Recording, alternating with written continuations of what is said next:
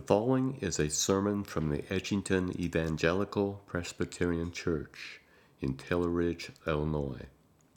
Thanks so much for having me here. Let me just echo everything that Saul said. You know, what we do is made possible exclusively by the body of Christ, and it is a beautiful thing. I remember coming into this role over 7 years ago, being commissioned at the EPC, and at the time there was this great conversation that had happened as I was going onto the field where people from the EPC, the larger EPC body, were asking the question, should it not be a time like now in which the churches give so much of their resources that these missionaries don't even have to raise support anymore? They can all be salaried. And I remember sitting in a room, and I didn't have a voice to speak. I wasn't even on the field yet, but it was my colleagues, all the other missionaries in the EPC, who had the strongest voice against it. Said, absolutely not. There is a connectivity to the larger body of Christ through going to churches, connecting you to the mission of God, going on your behalf as an ambassador, and the reliance on God and the intimacy we experience with God as we live by faith. They said, no, we would reject that. We don't ever want to live off of a salary. And so I have experienced that over the course of these last few years, and specifically right here in Edgington. You have kept me on the field, my family on the field. I don't ever travel with my family. I have no idea why Saul does that, but I go all alone. And so I'm part of I-10, the International Theological Education Network. We train and work with partners over 10 different countries around the world who have a desire to see the Word of God preached rightly, to see people taught how to do evangelism, church planting in regions where there is absolutely no access to education. And it's incredibly exciting work. I'll share some of the stories through the preaching of the Word today. Join with me as we prepare to hear from God's Word this morning. In the book 2 Corinthians, chapter 2, verses 14 to 17 can be found in page 965 in the Pew Bible. Hear now the word of the Lord. But thanks be to God, who in Christ always leads us in triumphal procession, and through us spreads the fragrance of the knowledge of Him everywhere. For we are the aroma of Christ to God among those who are being saved and among those who are perishing. To one, a fragrance from death to death. To the other, a fragrance from life to life. Who is sufficient for these things? For we are not, like so many, peddlers of God's word, but as men of sincerity, as commissioned by God, in the sight of God, we speak in Christ. It's the word of the Lord. Let me pray. Father, as we enter into this time, we ask that your Holy Spirit would dwell among us, illuminate our hearts, our minds, that we might rightly discern the message that you have for us today, your church, your bride, that you may beautify it. Lord, I pray that whatever is true would remain today, would move from our heads to our hearts and cause us to join you in your work of building the kingdom. Lord, if there's anything today at all that is false, simply let it fall away. We pray in this moment of time we would touch eternity. You would do something significant in our presence today, Lord God, that we might be a people who leave looking more like our Savior, Jesus Christ. Amen. Amen. Passage today, Paul speaks about what it means for us to partner with God as ambassadors in his kingdom, and begins, but thanks be to God who in Christ always leads us in triumphal procession.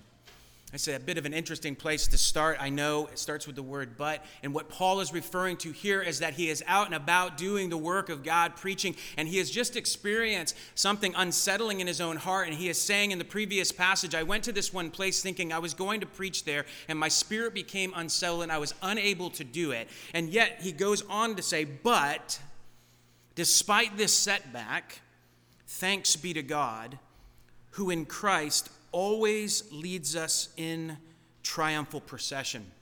Triumphal procession is a bit of an interesting word, a technical term in the Bible, used elsewhere. Paul says it this way in Colossians 2. He said Jesus disarmed the rulers and authorities and put them to open shame by triumphing, that same word, over them in him. And it has this connotation, if you were to think about in biblical times, it is the picture of a king going out to another king on the battlefield. And when the king has won, he takes the defeated king and his entire army, and he would strip them naked.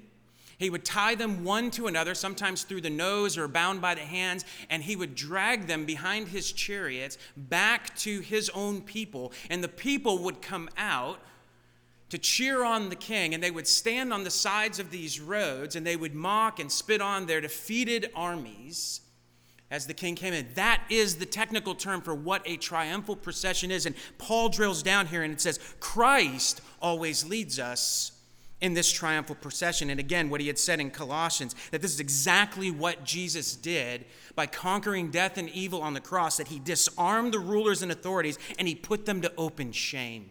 And the image here that Paul is drawing our attention to is that in Christ Jesus now, those that have put our trust in Jesus get to join in on this triumphal procession, that all of Satan and his minions have been absolutely disarmed, defeated, and are put to open shame by what Jesus did. And now the gospel can go forth. And so Paul is saying at the very beginning here, I had this bit of a setback, but I trust this, and I know this to be true, that whatever I might see with my eyes, the reality is such that Christ always leads us in triumphal procession. Always that we go forth. I was thinking about this last month. I was in the country of Albania, visit there a couple of times a year. That's one of our sites. And I was walking through this underground bunker. Many people don't know. I certainly did not. About 5 years ago was the first time I went to Albania. I did not know much about Albanians' history. Albania is the only country in world history whose parliament had ever declared the country itself to be officially atheist. They had a series of brutal dictators, the last one, Enver Hoxha. And he began to have a series of trials for every single Christian, Orthodox, Catholic, anybody who had any faith at all. There were these very public trials and began to execute them all, so much so that at the end of the freedom of that country in the 1990s, most scholars agree that there was only 2 evangelicals left in the entire country. He killed 15% of the entire population. And yet, I was there because of a man named Hervin. Hervin grew up in a Muslim family, and he was going to school to be an imam, is a Muslim version of a pastor. And it was during that time, in the early 1990s, that places, people like Campus Crusade and other people had come flooding into this country that was atheist and began to set up ministries. And he said right across from the mosque was this little budding church plant. And every single day I would come out of my studies in the Islamic Center, and I would have all of these obnoxious Christians just peppering me with these questions, apologetic questions that I was not trained to answer. And I got very, very frustrated. And so he said, my last year of training, I decided I'm going to finally get a hold of a Bible. It was very hard to find one in those days in Albania, but he found one. He said, I'm going to read all the way through the New Testament. And as you can imagine, in that process, he came into contact with the living Lord, gave his life to him. And he knew no other Christians. Drops out of seminary studies, and what he began to do is he knew there was 4 or 5 of these little church plant gatherings all around in the area. And what he would do is every single Sunday he would try to get to as many of them as he could, and in his broken little English he would try to write down the sermons that were being spoken. And then he would come back to his own home village, to this tree in the middle of the village, and he would gather everybody that he could around, and he would simply try to read from his notes the messages he had heard. And there I was that week now, this is over 20 years later, in a seminary that he has formed with 75 students. 75% are Muslims converted to Christianity. And he has 5 church plants, and each one of these ministers in different parts of Albania is spreading the gospel. And there's an unbelievable transformation happening. And I thought about that as I'm walking down through this cold bunker where so many of the Christians were killed and brutally tortured. And yet, Christ always leads us in triumphal procession. The gospel cannot be stopped, even in Albania. And he goes on to say that in this truth, in this knowledge of our triumphal procession we participate in, it is through us that Jesus has decided to spread the fragrance of the knowledge of him everywhere, through you and through me. Right, scent is one of the strongest of all of our senses. I was going to tell a little story about Jeff Lancaster, who yesterday, for whatever reason, wanted to step inside a pig pen and see it for the first time. And so me and Zach were over at the farm, and I think we pleaded with him a number of times. Probably not the best idea, brother. It's not what you think it is. Like, this isn't going to work out so well. And he was emphatic, and so we let him get in there. And then we paid the price the rest of the day as we drove in that car. I think he had some regrets there. So it's interesting that Paul uses this very metaphor. We are the fragrance. We are the scent, right? Of all of our senses, that's the one. And I'll tell you, it is unbelievable to me that as we travel to some of these countries, there is a scent. And you imagine it, right? Like you went to India. You drop down to India. You know you're in India. You're not in Illinois anymore, right? And there is something associated with negative things, right? Like with death and poverty, sin. Like there is a scent to it. And so he says that we go forth with a different kind of scent that people can recognize before we ever open our mouths, before we ever do any kind of ministry at all, that there is a scent that is on us. And it is the fragrance of the knowledge of Jesus Christ, that we are those that have had our hearts illuminated, and we can recognize who the Savior of the world is, and we bring that with us. I was in Myanmar one time at one of the largest Buddhist temples in all of Southeast Asia. People come from all over the world to worship at this temple. And I was there with just two other brothers, and we spent the day walking around. And it is so large that there are entire sections, almost like a mini Disneyland or something, where there was different countries represented. You can go to the Japanese altar, and you can go to the Chinese altar, and people were just there. And there was gnashing of teeth, is the only way I could describe it, as we looked around, as people crying out to these golden Buddhas. And they were pouring water over their heads, and they were weeping, and they were crying because of their sense of their guilt and of their shame. And in the middle of that place, in this courtyard, the three of us just stopped. We're just overwhelmed with the lostness of a people. I'm talking in this day, perhaps 1,000, 2,000, maybe 3,000 people gathered together to worship a false god that could not hear, that could not save them, that could not wipe away their sin. And it was almost a sense that in that place we were walking around, and it was clear we had the scent of Jesus on us. And so we gathered and we just prayed in that place. And we're promised here that as we do that, as we are bearers of the kingdom, we are the ones who carry the good news of life and of forgiveness and of redemption and hope. And that is you, that as you go about your business to the places that God has called you, to your sphere of influence among your neighbors, your family, your friends, that you go, Paul says, as an ambassador. You are a representative of Jesus Christ, and in that place, you can't help it. It is on you. People are going to recognize that you have a knowledge of the saving power of Jesus Christ. And because of that, he says, some people are going to smell life on you. And some people are going to recognize that the rescuer is real, that these stories that perhaps they have heard about all their lives, about this king that came to save his people, they're actually true. They've come to an end of themselves. And you are the good news, because they realize that there is hope for this unsettling feeling they have always had in their life, that I cannot save myself. And you are there to bring them the good news, that is true, but that there is someone who can. But he's also very honest that to others, that very same scent is going to smell like death. Because it is going to be a constant reminder that they cannot save themselves. That in this age of individualism and self-assurance and this ability to pull myself up by my bootstraps, that I want to be a good person just by the good works that I do, that all of that is a sham. And you're going to be a constant reminder of that. That the only way to salvation is for you to actually confess with your mouth and bow down before the only king who can save you. And that is horrible news. It smells like death to people. And so we go forth as missionaries, every single one of us, as bearers of the kingdom, as ambassadors, with the scent of Christ on us, knowing that truth. And that's exactly why Paul reminds us that we go forth, whether people smell life or death, we go forth as those who take part in the triumphal procession. Reality is, we look at something like that, we say that we are the people who are to be ambassadors of Jesus Christ. That should be a bit unsettling. That of all the people in the world that God could choose to be the one who represents him in the world today, we might all of us look at our own lives and say, I am insufficient for that task. Absolutely insufficient. I know myself well enough to know that if I am the only representation of the gospel to someone who has never heard it before, how can I possibly do that? And Paul recognizes it. He asks that question, I think, quite honestly. He says, we are the aroma of Christ. And he says, who is sufficient for these things? Who's sufficient for that task?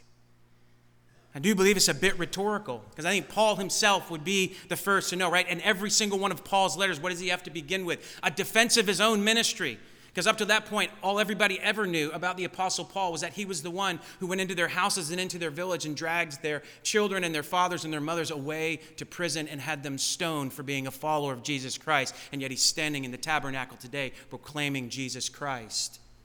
If anybody felt insufficient for the task of being the fragrance of Jesus, perhaps it was the Apostle Paul. He knew it. He felt it. This great burden. How could I possibly be sufficient for this task?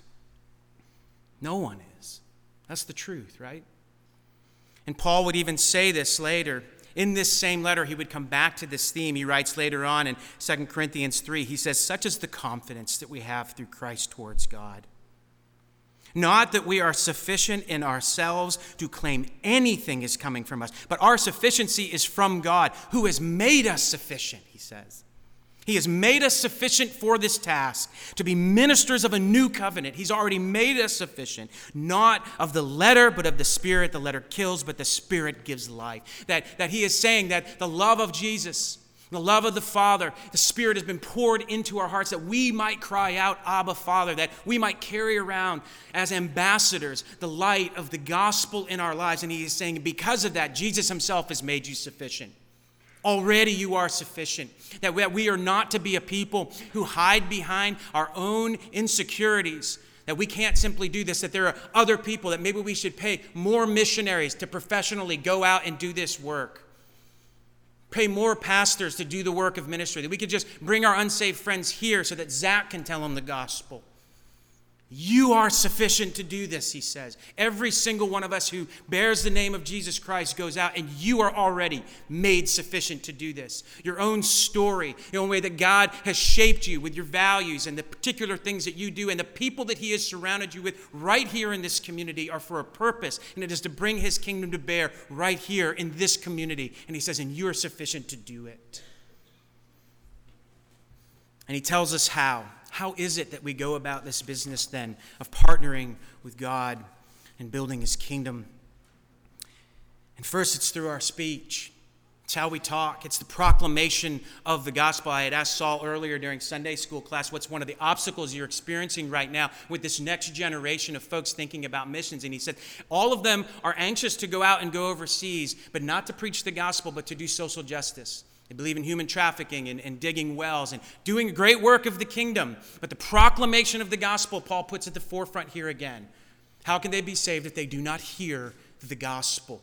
And so we are a people that even through our deeds and through the relationships that we have, there is a moment, and we have been made sufficient for, in which we preach the gospel. We tell people the good news. We declare the goodness of Jesus and his ability to save. And he says 3 different ways. That sincerely, that's how we do this. We do it with sincerity, meaning this, that our neighbors and our coworkers and our friends are not a project.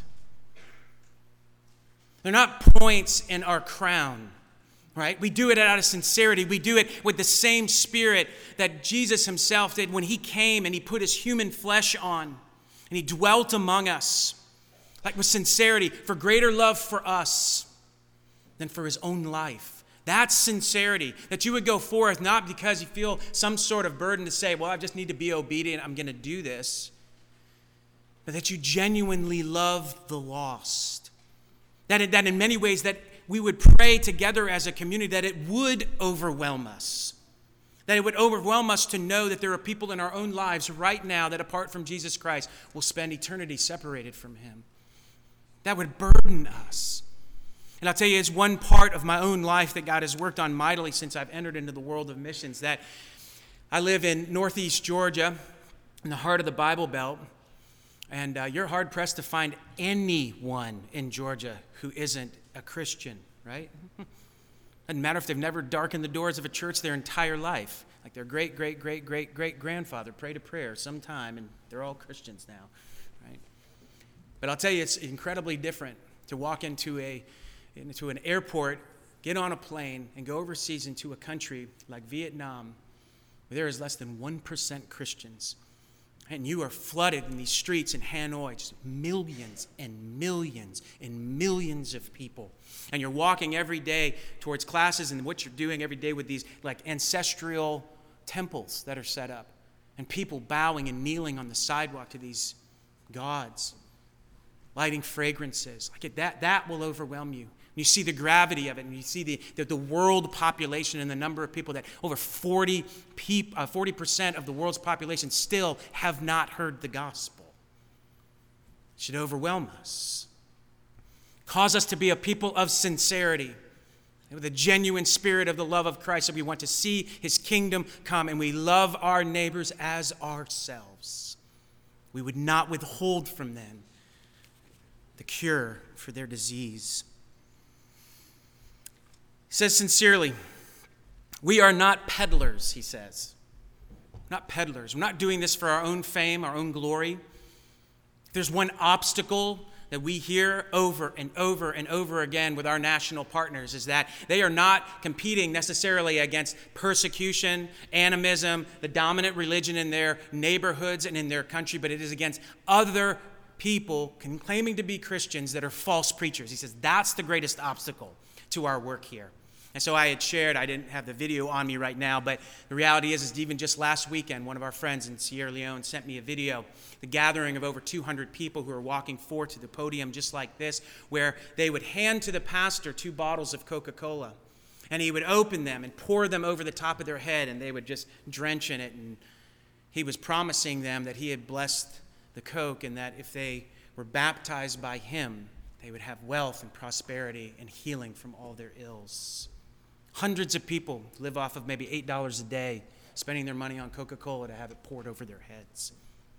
And there's other versions of that, even in our own country, of this prosperity gospel, this other gospel that God wants you to have your best life now. And it's a gospel void of suffering. It's a gospel that is not sincere. And he says, that's not us. And he says we do it as a people commissioned by God, doing it out of a sense of obedience, not because we want to earn God's salvation, but in light of receiving it, what else can we do? That we are a people now, having received the good news, that our calling is to be obedient, to go forth and share it with others. We've been called and commissioned to speak about God. We're given a job to do, and we have been empowered, made sufficient to do so. I was preaching one time in the southern part of Russia, down in the North Caucasus, very Muslim region of Russia. And I was there during a season. It changes sometimes, but this was a particular era in Russia in which all Westerners were prevented from speaking publicly. Could not speak in the local universities, could not preach at church. And so we were at dinner with a gathering of pastors on a Saturday night, and one of them leaned over to me and whispered and said, "Do you want to preach in my church tomorrow?" And I said, well, I'm not allowed to. And he said, well, here's the deal. Okay? He said, I've got this outreach to heroin addicts. We meet upstairs in this old appliance store. And he says, a very small gathering, 40 people or so. And he said, and I know all the people of my congregation. So if an FSB agent, like the modern KGB folks, if one of them's there, I'll give you the nod and you don't come forward. Okay, but if he's not there or nobody's there, I know everybody, come forward and preach. And so I got the nod. I prepared my message. I got up, preached a sermon. I was getting ready to close, and then the pastor came back up, and he called the next guy. And that guy came up, preached another entire sermon, another 30 minutes, whole different text. And then he sat down. The pastor comes back up, calls the third person, another entire sermon, 3 full sermons. All right, no idea what was going on. And so with my translator afterwards, Andre, I said, Andre, what was that all about? He said, this is the tradition in Russia. He said, in every single church, evangelical church in Russia, you will always hear a minimum of 2 sermons, if not 3. In fact, he said, there's a bit of a running joke because those that are only doing 2 now, we think have become a little bit liberal. And he said, and here's the history behind it, is that we spent so many decades under atheism and communist rule that from week to week, we never knew which one of our brothers or sisters were going to be imprisoned or killed. And so we always had prepared a number of people to come and preach the word, in case we were to show up at church and our pastor had been arrested. And so he said, so when we got together, if all three people were there to preach, all three of them would preach because we didn't know if the next week anybody would be there to preach. And he said, so that's part of our heritage. It's part of our tradition now. It's a constant reminder of the procession, the triumphal procession of Jesus Christ amidst horrendous acts in Russia, that the church still goes forward. And they continue to proclaim very physically, week after week, we will not stop preaching the gospel.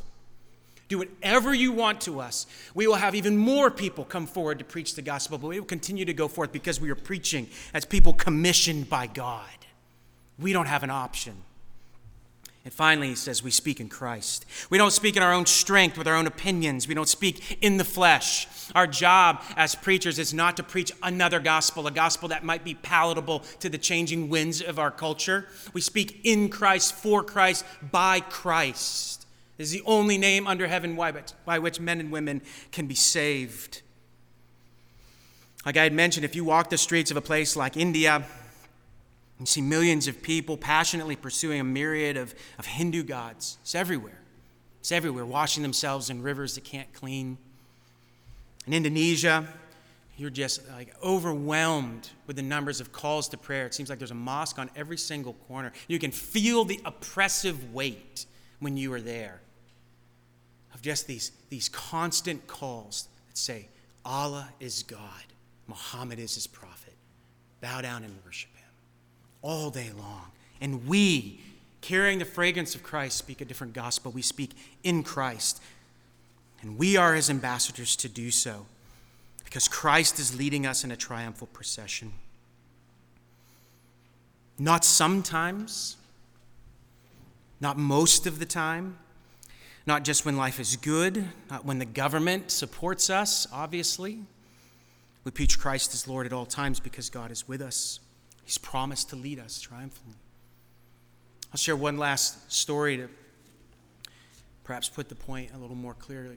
Next month, at the beginning of March, I'll be in Vietnam. Not just Vietnam, but I'll fly into Hanoi, and we will spend time in the northern jungles of North Vietnam, which for many of you here brings back incredibly painful memories. And we are there because of one little college, 35 students in the very heart of Hanoi. I don't know the whole history. I have no idea why it's able to stand these days. But the government, for now, has given the ability to train 35 pastors at a time. And we are gathering those 35 pastors. We're taking the 20 best of those graduates, and we are training them how to be trainers. And then they will be commissioned to carry the fragrance of Christ to some 600 pastors that we at least know of in the northern jungles of Vietnam with churches all over that region. And they will have localized training of exactly what we've taught them over the course of a week to those pastors. Now, when we were visiting last year, some of those pastors, we went into a church. And in that place, there was over 600 followers of Jesus Christ that were gathering at this church, but not all at one time. And outside of the church, we noticed that there was just sheets of paper with names written all over them, just stuck to the side of the church. And I asked the pastor, I said, what are these names right here? He says, well, these are all the people in our community who have at one time or another come to this church. And because we never know when one of them might be taken, persecuted, might be killed, we have these names up front, and people are invited every single week to write something next to those names if they know what's happened to these people. And with couples, especially husbands and wives, he said, we're in a region right now where people know that on Sundays Christians go to church. So the husband and the wife can never attend church together because everybody in the village knows that's when the house is going to be empty, and it'll be ransacked, and there'll be theft, and it'll be burnt perhaps. So every single week, just the husband or just the wife comes to church and worships in that place. And yet, the gospel goes forward. It can't be stopped. And despite the real threat, right, you today, I today, we gathered in this place, and I doubt any one of you thought that there might be a chance that by attending this service today, we might leave this building in handcuffs and never be seen from again. And yet, the triumphal procession of Jesus Christ goes forward, that we get to be a part of it, that you are made sufficient to carry that fragrance right where you are right now. And that for us, there is no greater calling. There is no greater calling because there is no God like our God, that he has already defeated Satan. And we now go as ambassadors of that good news that desperately needs to be told. Let's pray. Father, we are humbled, incredibly humbled. I don't want to use that word lightly, Lord, but it is true. As Paul himself says, who's sufficient for these things?